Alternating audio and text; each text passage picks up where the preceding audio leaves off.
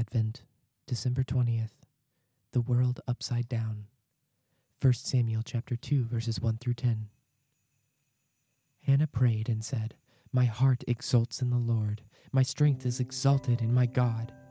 My mouth derides my enemies because I rejoice in my victory.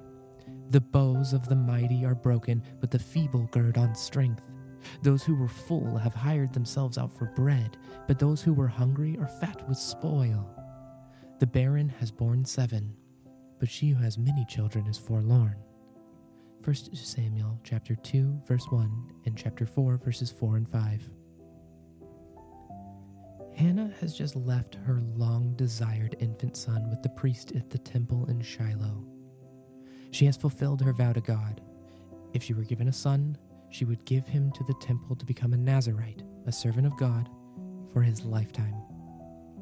She had been barren, enduring both the clumsy sympathy of her husband and the jeers from his fertile second wife. Now she breaks out in a prayer of praise to God. But this is not the expected joyful thanksgiving for a son. It is a song praising God's power to create reversals. Rich to poor, low to exalted places, bringing Sheol and raising up.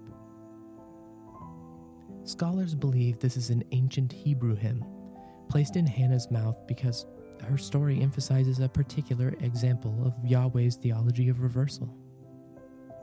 These great reversals can also be seen in Mary's prayer of praise in Luke, and even in Jesus' Jewish theology at his Sermon on the Mount. This upside-down world of our Judeo-Christian tradition is truly a call for joy in this Advent season, our hope for years to come. Sandy Shapoval, Dean of the Library,